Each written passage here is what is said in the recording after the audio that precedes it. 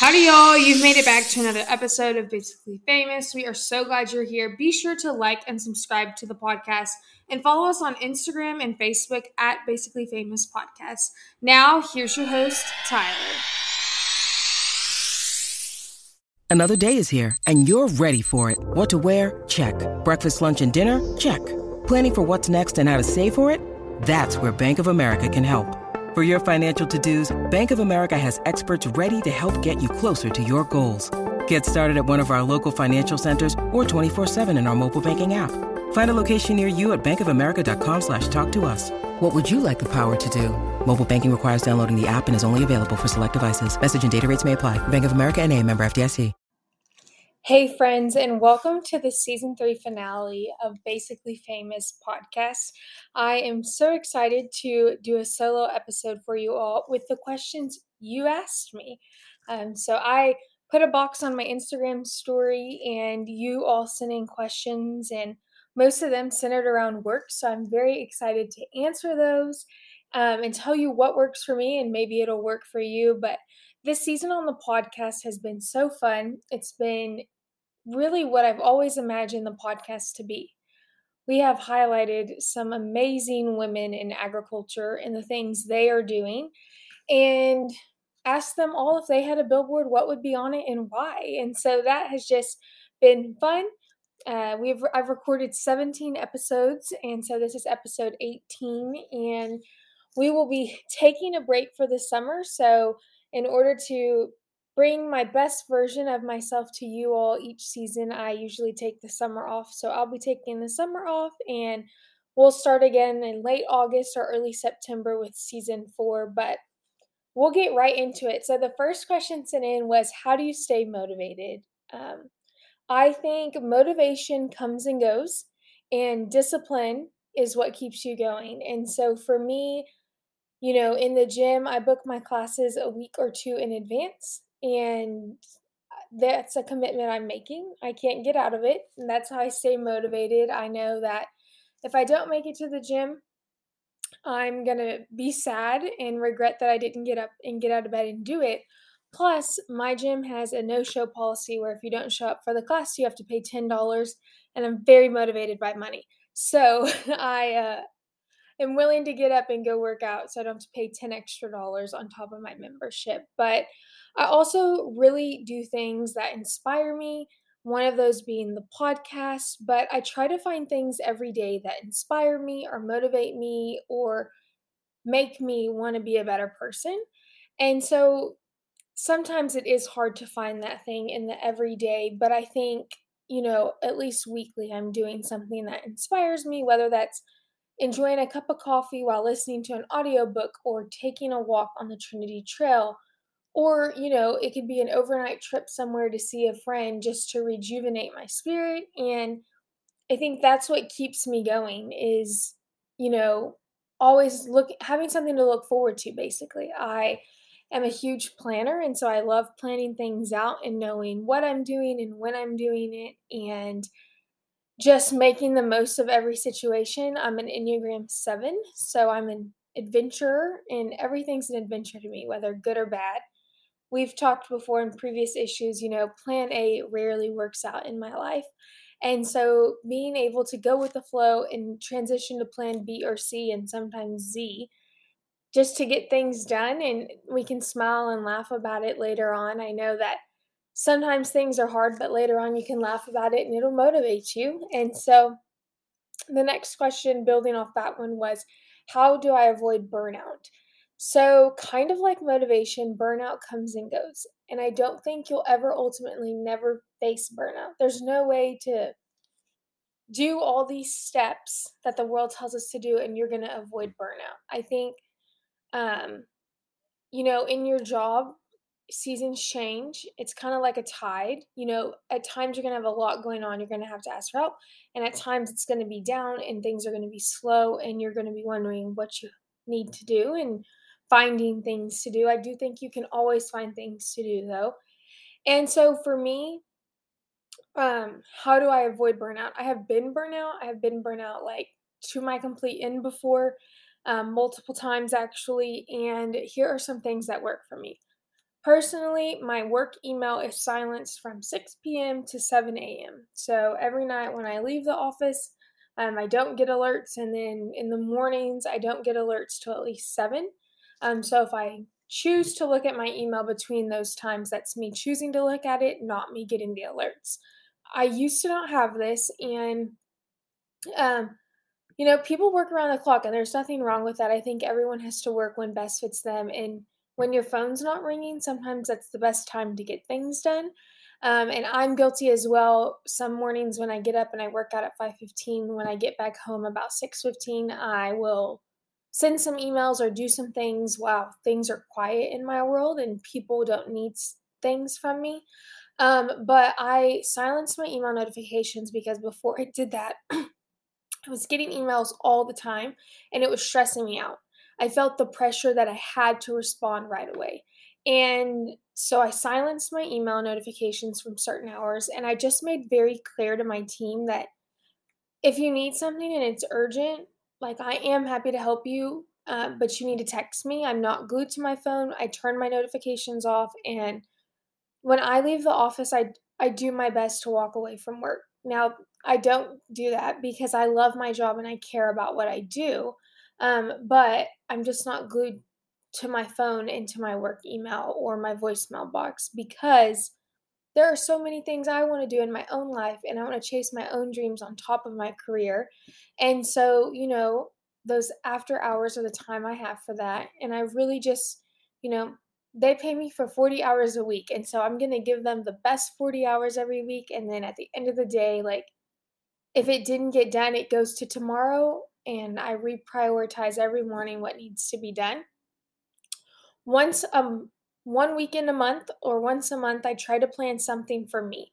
So whether, like I said, going and seeing someone or going to a concert or making a reservation at a restaurant I've wanted to try, or yesterday I got up and I worked out and then I went and I had my favorite smoothie bowl and then I went to the dry cleaners and got my car washed and I just got my life in order. But I was doing that for me so that I could go on the work trip I have this week. And so another thing that really helps just like avoid burnout is convenience. I The dry cleaners is expensive, but it's convenient. And so if I don't have to worry about ironing those clothes and I can send them to the cleaners, I'm sending them to the cleaners. If I can order curbside and save time instead of going into the grocery store, I'm going to order curbside. If I at HEB they have the meals for one, those are more convenient than me buying all the ingredients to make the same meal for myself, and it saves me time. I just have to throw it in the oven when I get home. And so I think making things in your life convenient for you can also help you with burnout. And knowing by taking, by ordering your groceries online, you're saving an hour of your life that you could do something else with, something that, you know, fuels you. For me, grocery shopping is not the funnest thing ever, and I rather go on a walk or work out or watch Netflix even. So you can't be everything to everyone, and so you have to stop trying to be. And I know I've only been in my professional career for about a year, but I have really learned that like I can't be everything to everyone. I can only give my best if I'm taking care of myself. Um, I tell my interns the same thing, if you need to go to the doctor, the dentist, the eye doctor, whatever, go, because if you aren't taking care of yourself, you will get burnout, you will be miserable, and you can't show up your best every day to do your job. So, how do I stay productive when I am traveling for work? So, for me, I keep a notebook, just like a spiral notebook, and every day I start on a new sheet and I write down the things I need to do. And I kind of prioritize what are my must do items, what are my like to do items, what are my items I could do if I have time. And then I look at those items and I see what is it that I myself have to do and what task could I give to someone else. So I do coordinate interns, so finding jobs for them can be tricky. And so looking at my list and realistically saying, is this worth 2 hours of my time today? Or can I give that to an intern? They can work on it and I can focus my energy on something else. And In a sense, I'm a perfectionist. It's really hard for me to let go of projects, but I've just learned that, like, you can't be everything for everyone. I can't do everything. And so having to trust them and equip them with the tools to be successful in completing those tasks. But my notebook helps me go back and look at the day before and see what I did, see what I didn't do, and what needs to get done. That and prioritizing my things.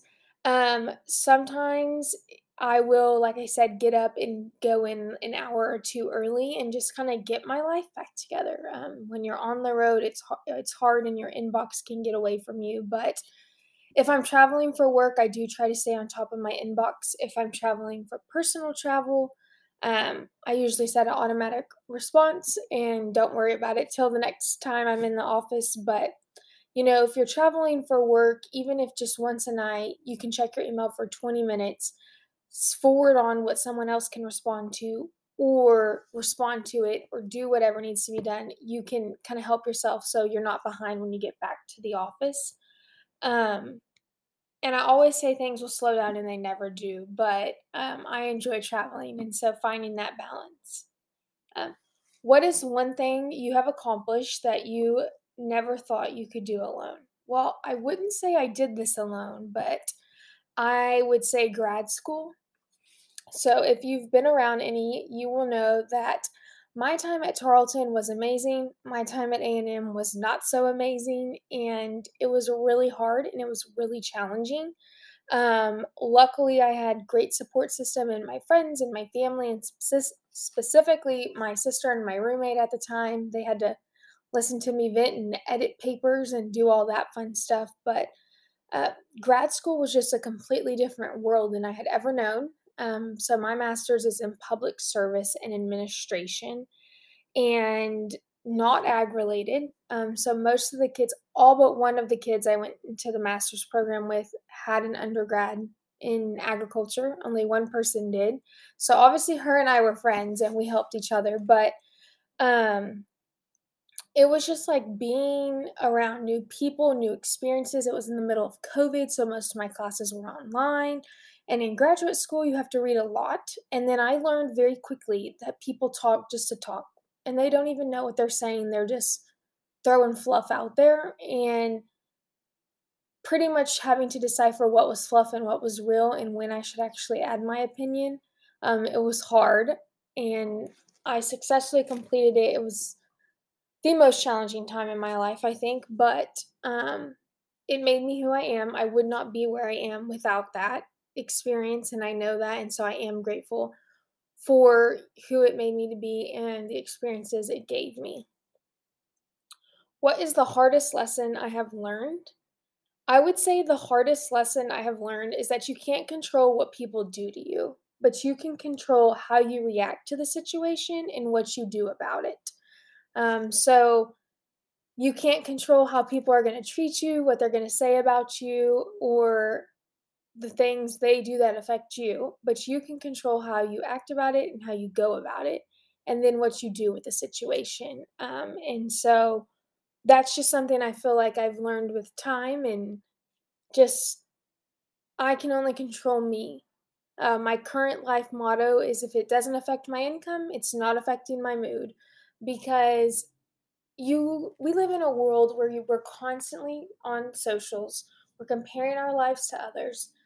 Most people my age, are probably getting married, starting families, and it's just so easy to get caught up in all of that. But I'm the only person, I have control over all of that and how I perceive that. And so I control how I respond to that in terms of, like, if people talk bad about me or say something I don't agree with, I mean, that's their opinion of me.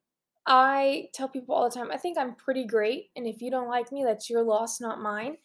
And so I just have the attitude that, like, it's going to work out. It's going to be what it's going to be. And in 6 months, we're always going to laugh about it, is how I feel. Um, so, how are you confident being a young professional surrounded by older ones? I think this is a great question because I also work in an industry that, while there are some great women, it's still predominantly males. And just men listen to men better. It just is what it is, ladies. Like, as much as I would love to say, like, I'm an effective communicator with everyone, I am not. Sometimes it's better if I'll tell a guy and he can tell that guy, and then everyone's on board, and I know that. But, you have to know what you bring to the table. When I walk into a room, I know what I bring to a table, and I know that if I've been invited to that table, I have something valuable to bring to it. And so you're not being invited to tables you don't belong at. So quit thinking that. If you are there, you are meant to be there. And so you need to act like it. And so I think that starts with what you wear. You need to be dressed in clothes you feel comfortable and confident in. I hate wearing heels. I don't wear heels often. That's does not make me feel confident or comfortable. I love blazers, so I always wear blazers because they look good on me, that's my style, and they make me confident. And so when you look good, you feel good. We've all heard that, but it's so true. And so just first is like dressing for success.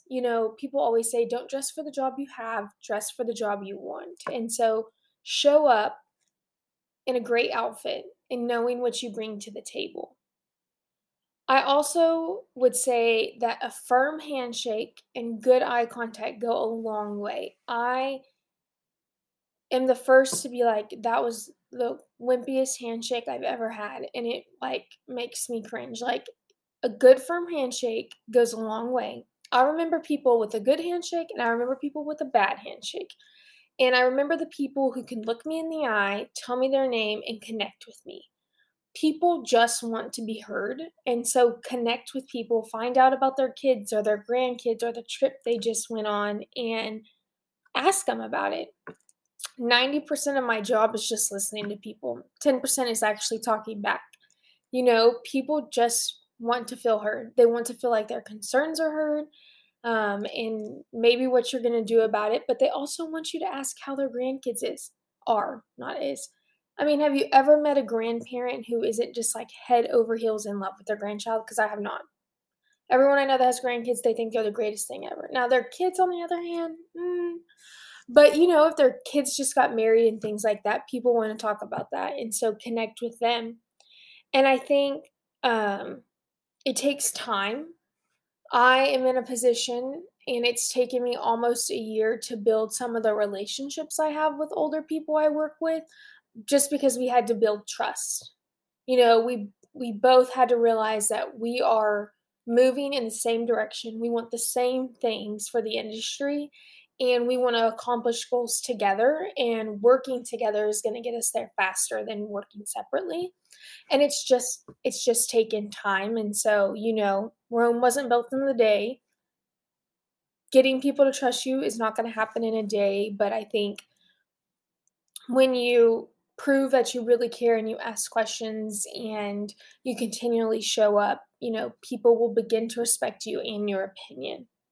I also think a little red lipstick goes a long way. And so if you need a little confidence boost, I think a nice shade of red lipstick can help with that as well. So, would I ever write a book or have a documentary? Yes. I am going to pay my sister to ghost write a book for me. I'm going to tell her what I want to write, and then I'm going to let her write it. Because I would love to write a book one day called The Power of the Red Lipstick and talk about just like life lessons learned and building confidence.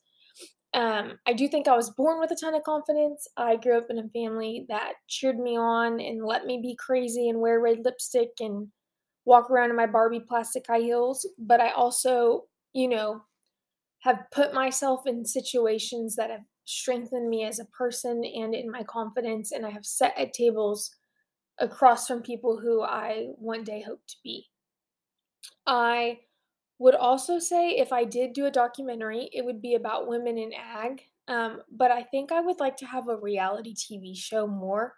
I think reality TV shows are just so funny, even if you don't think they're as real, but I think they're funny. I think my life is funny and people would get something out of that. And so it would just be a fun time. And the last question I got was, why are you so passionate about agriculture? And for me, I grew up on a ranch. and I'm a fifth generation rancher, and I just like was immersed in agriculture. I didn't know any different. I didn't know honestly that you could do anything in agriculture besides ranching or farming. And really was on what I thought the path to be a math teacher, which your children are so glad I'm not a math teacher. You parents out there, you're so glad I'm not a math teacher. But in 11th grade, I mean, I had someone basically tell me, like, you don't have to raise cattle or row crops to be in agriculture. There's so many other things you can do, including being a lobbyist. And that's kind of where I found out about ag policy in that realm and just being a voice for people who don't have time to be the voice they need. And so that's really, my passion started there. But then I got to college and I realized like not everyone had grown up like me and not everyone appreciated the land like I did. And it kind of made me realize like, okay, I really do like agriculture. And then I went and got a master's degree and was away from agriculture in a sense. I wasn't studying it every day. I wasn't around people like minded who wanted to be in agriculture either. And so I was just like, wow, like that is truly where my heart is, what I want to be doing. Like, I love the people in the industry and I love knowing like we feed and clothe the world. And then I started working at cattle raisers. And I mean, I was really just like, if not me, then who? If I don't continue my family's legacy on our ranch, then who will? And I want my kids to be able to grow up like I did. I want to look back on my life and have contributed to the industry and been a force for it and made a positive impact. And just the older I've gotten, the more I appreciate just the values and the morals people in this industry have. I think that until you leave it, you don't understand how great it is, and I did. I got away from the ranch. I went and studied something different, and now I couldn't see myself anywhere else. Did I see myself teaching people how to vaccinate their cattle for a living? I did not. But, um, producers need people like me who are continuing their education and seeking out opportunities so that they can learn as well and bringing research to them in ways they can become more effective and profitable and just creating a better crop or a better livestock and just being the best they can be in what they do. And so that's really why I'm passionate about agriculture. Without it, we're naked and we're hungry. You've all heard, every now and then you need a doctor and a lawyer, but 3 times a day you need a farmer and a rancher. And so I want to continue to build my family's legacy and continue to raise cattle, but also be a good steward of the land. I have kind of more recently been passionate about land management and sustainability and things like that, and just ensuring my family's place can prosper for generations to come. And so that's why. But I've been super blessed that I work in a job I love and I get to be in agriculture every day and around people who love the industry. And I'll end this with saying if you're not in the industry but you're passionate about it, that is okay.